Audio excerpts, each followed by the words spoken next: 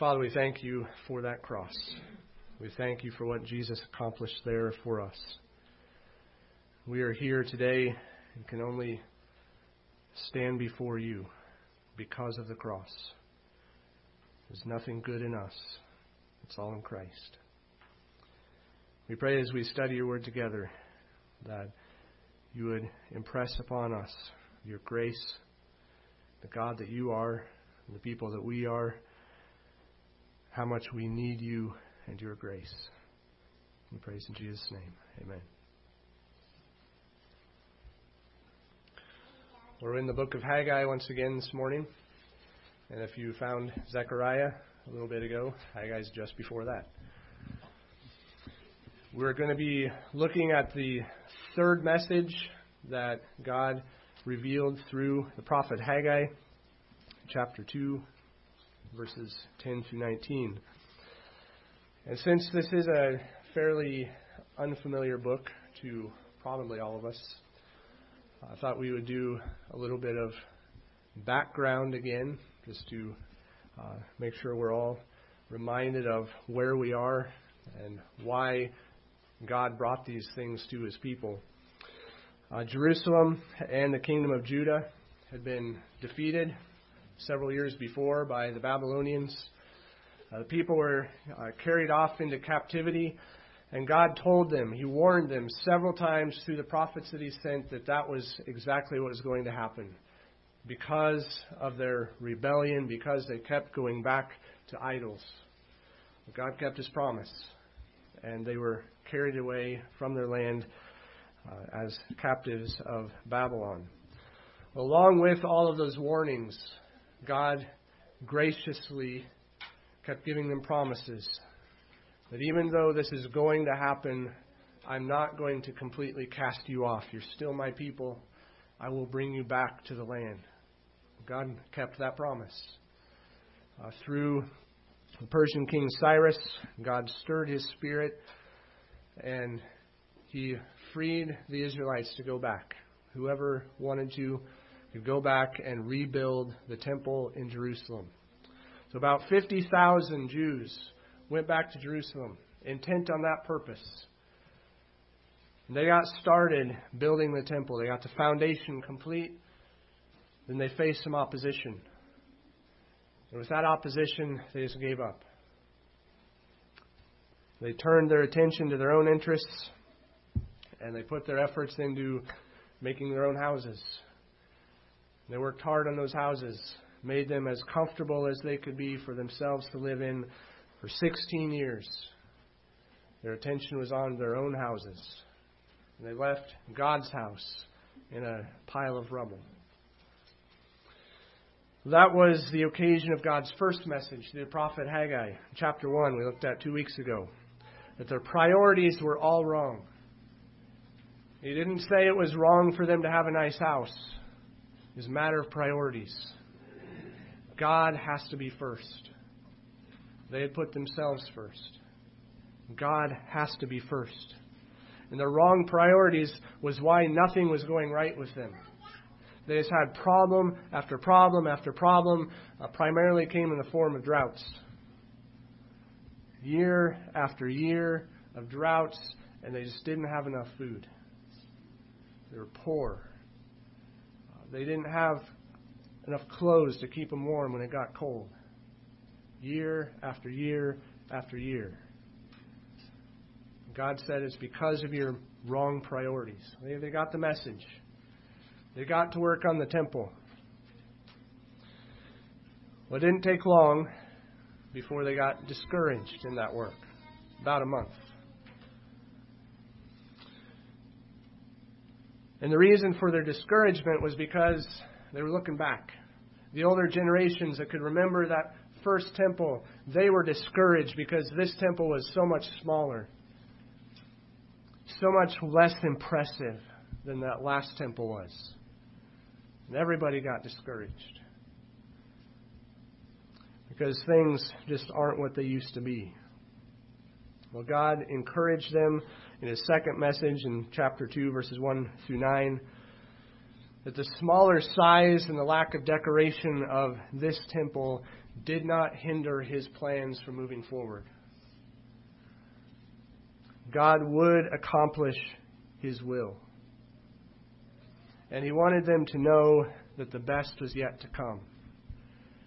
Part of that prophecy that he gave them was a mystery to them, but from our perspective, looking back, we can know he was talking about the Messiah. The Messiah was coming. That old temple couldn't hold a candle to the Messiah.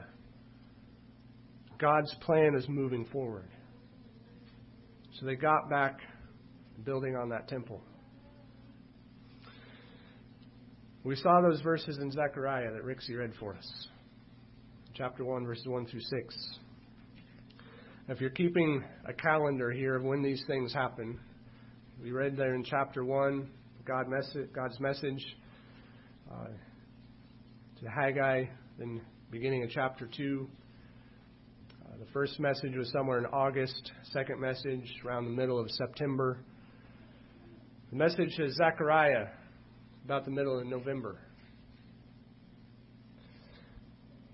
About 2 months after what we looked at last week. The same people. And we saw there in Zechariah that some things were still not right.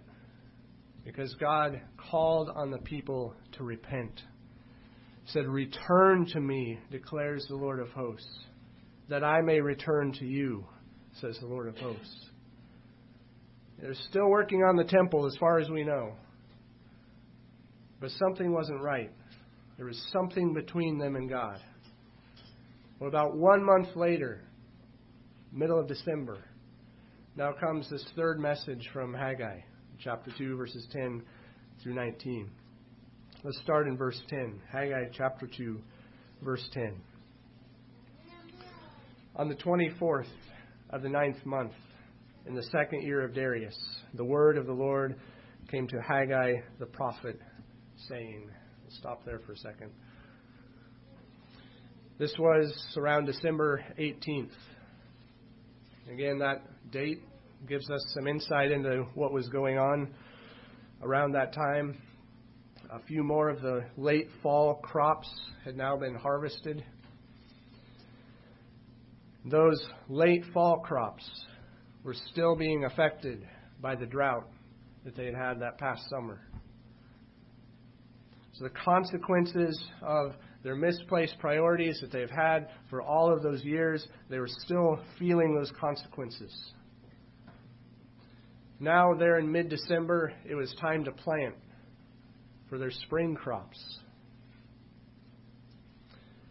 And it seems that the occasion of this message was that the people were asking, where's our blessing?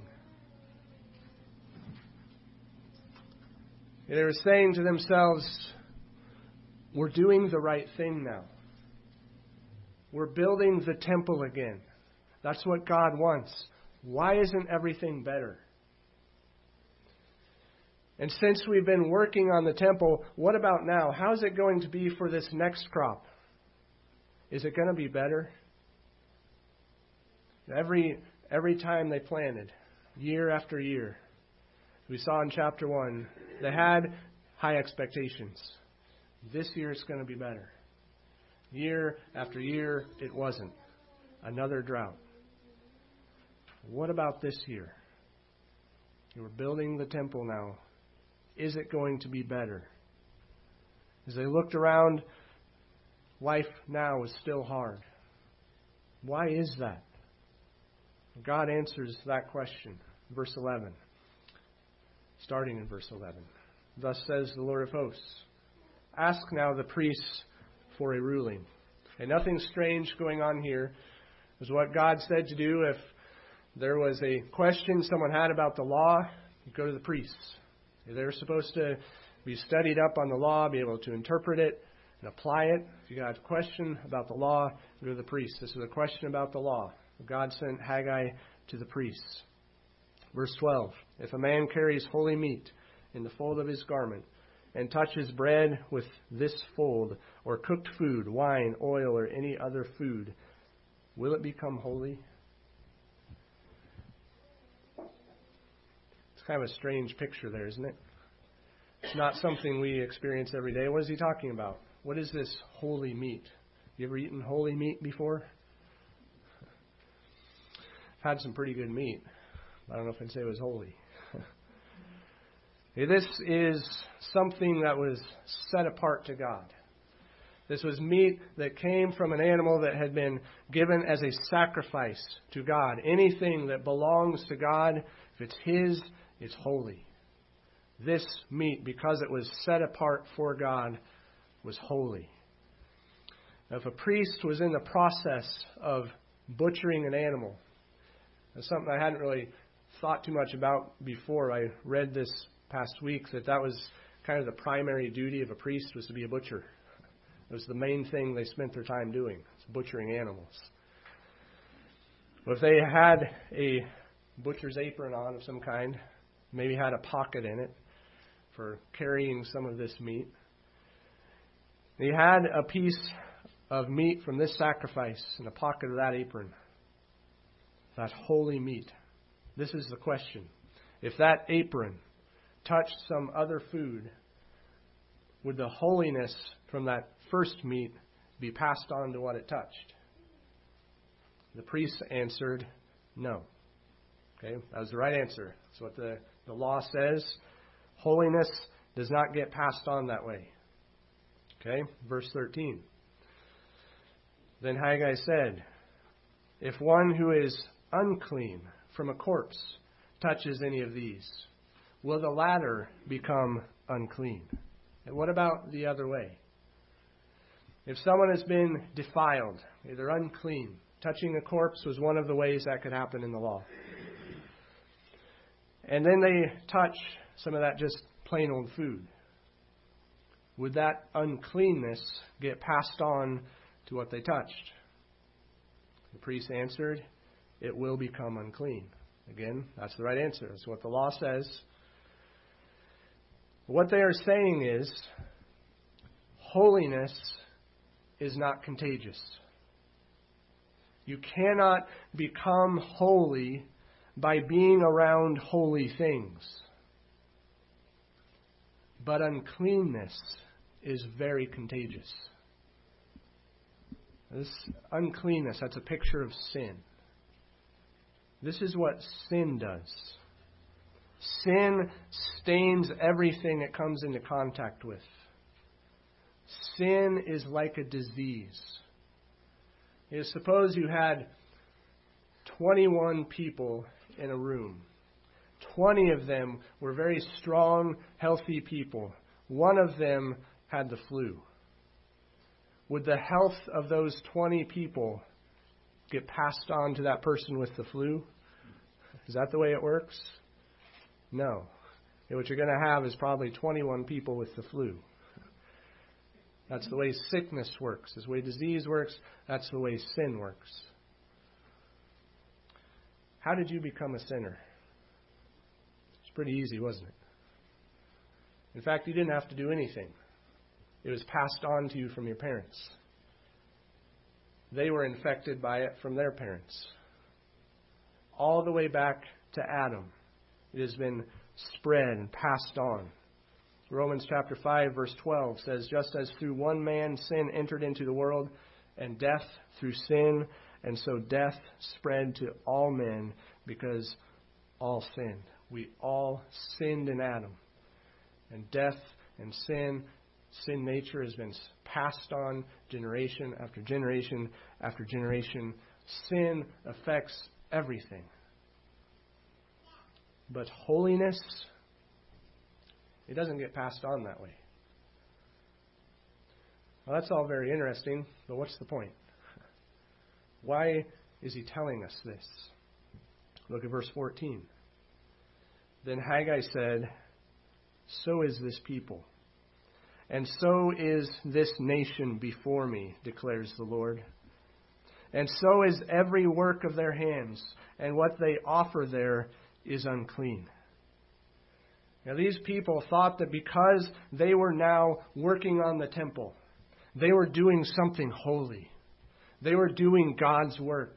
This is God's house. They were doing the right thing.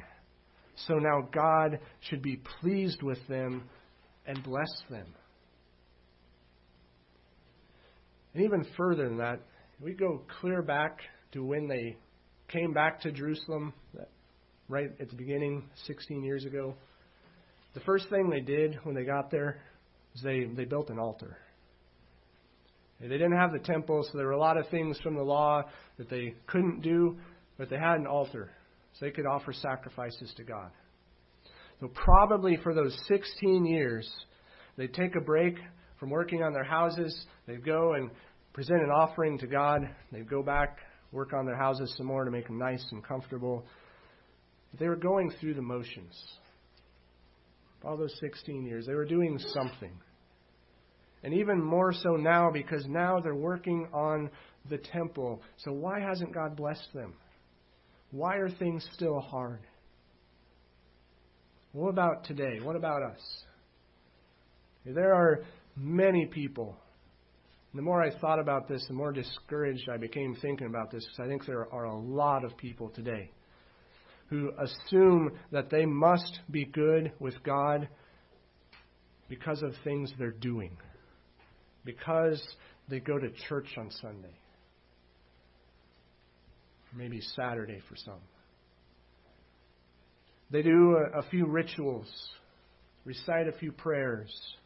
They've been baptized. They take communion. They can check all of these things off their list that they have done. And when I say they, please understand I could mean we. As God has told us through Haggai, consider your ways. Where is your heart? What are you trusting in that has made you okay with God? It's not just something that happens out there. It can be easy for us to focus more on our performance than on our relationship with God. We see in these verses coming into close proximity with holy things or doing holy things that doesn't make a person holy. Going to a church service doesn't make you holy. Participating in some activities does not make you holy. And we saw there in Zechariah chapter 1, verses 3 and 4. You see it now in Haggai chapter 2, verse 14. That even though these people were doing the right things, there was still a problem between them and God.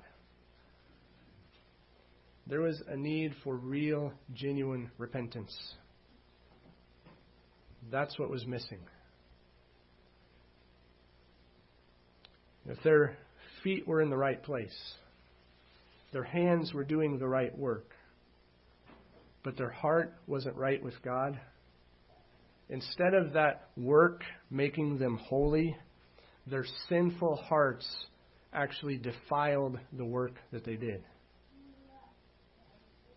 That's the way sin works. That's what God said in verse 14. He said, and so is, this is the end of verse 14, so is every work of their hands, and what they offer there is unclean. Last Sunday, in Sunday school, we were in 1 Corinthians chapter 11. There were people in the church in Corinth who were taking communion with unrepentant hearts. They had not judged themselves rightly. They were treating sin lightly. They were living in sin. They were committing sins. They thought it's no big deal. And in doing that, they were treating what communion symbolizes as no big deal. Jesus died on the cross. He paid for sin. It's already been paid for. So what's the problem with us living in it?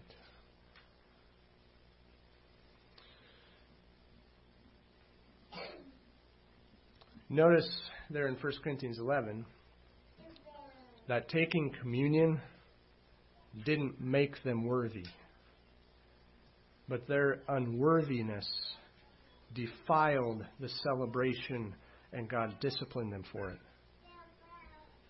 By doing this ritual, it didn't make them okay.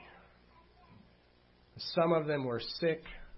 Some of them died because of their sin. Taking communion didn't make them holy. Their sin affected the communion. For these people in Haggai, they were pretty much back in the same place that they were before the captivity. Listen to what God warned the pre-captivity Israelites of through Isaiah. It's in Isaiah chapter 1, verses 11 through 16. God said to them, "What are your multiplied sacrifices to me, says the Lord? I have had enough of burnt offerings of rams and the fat of fed cattle. And I take no pleasure in the blood of bulls, lambs, or goats. When you come to appear before me, who requires of you this trampling of my courts?" You notice all those things he said he has no pleasure in. Those are all things that he told them they were supposed to do. But they were doing them with wrong hearts. He says, "Bring your worthless offerings no longer. Incense is an abomination to me. New moon and Sabbath, the calling of assemblies, I cannot endure iniquity and the solemn assembly. I hate your new moon festivals and your appointed feasts. They have become a burden to me. I am weary of bearing them. So when you spread out your hands in prayer, I will hide my eyes from you. Yes, even though you multiply prayers, I will not listen. Your hands are covered with blood. Wash yourselves.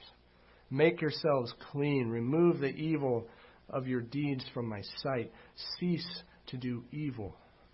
Going through all the motions, doing all the right things, but doing those things did not make them holy. Their lack of repentance defiled the things that they did. So all those things that God told them to do, doing them with dirty, blood-stained hands, made them an abomination to God.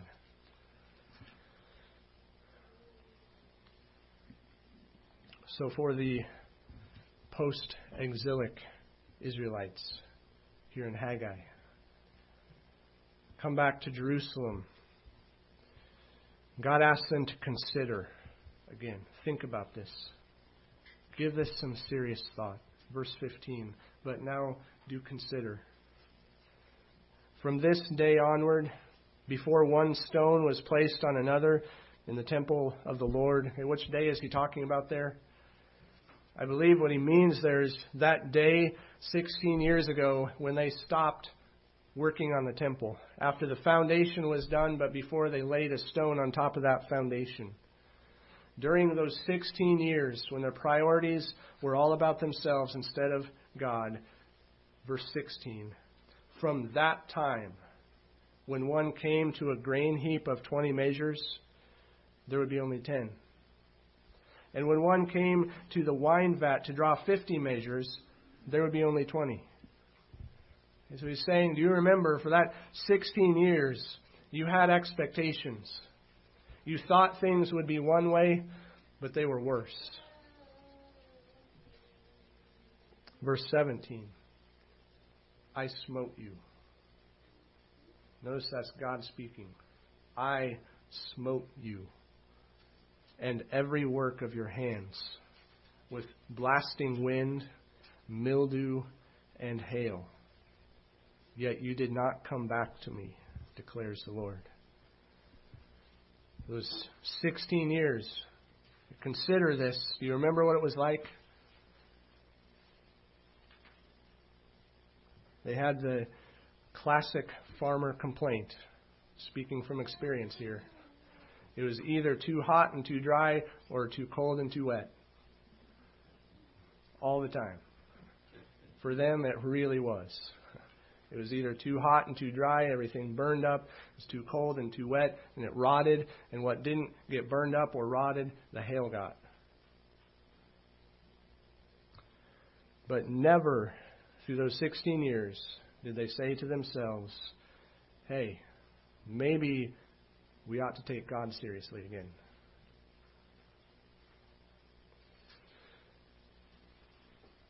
For those 16 years, consider. Do you remember what it was like? Then verses 18 and 19. He asks them to consider how things are now. You remember the last 16 years? How is it now? Now that they're doing the right thing, but they still hadn't repented and returned to God. He says, do consider from this day onward, and today, the 24th day of the 9th month, December 18th. From the day when the temple of the Lord was founded, consider, is the seed still in the barn? Even including the vine, the fig tree, the pomegranate, the olive tree, it has not borne fruit. So what about today? Look at the situation today, Israelites. These things that he listed here in this verse, these are some of those late fall crops that they just got done harvesting. How was the harvest? Still wasn't good, was it? What about your seed that you're planning to plant for the next crop? Not looking too good, is it? Consider where you are today. Now, apparently, something happened that day. Something changed that day. And maybe it's indicated in from the day when the temple of the Lord was founded, that something actually started happening there that wasn't going on before. I believe this was the day, this was the point where they repented. Because God says there at the end of verse 19, yet from this day on, I will bless you. You remember how things had been when your priorities were wrong.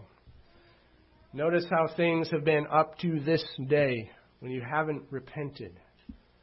But now, from this day on, I will bless you.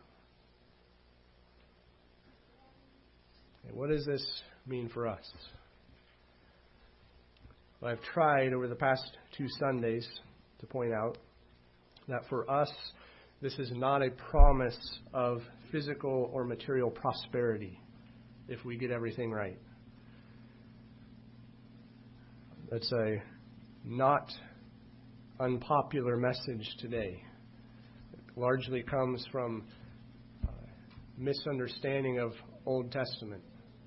That if we today, as Christians, if we do everything just right, then God has to bless us.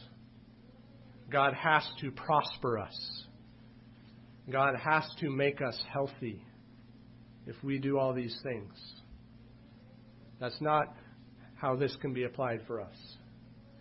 For Israel, God promised them blessings and prosperity for their obedience and being right with Him.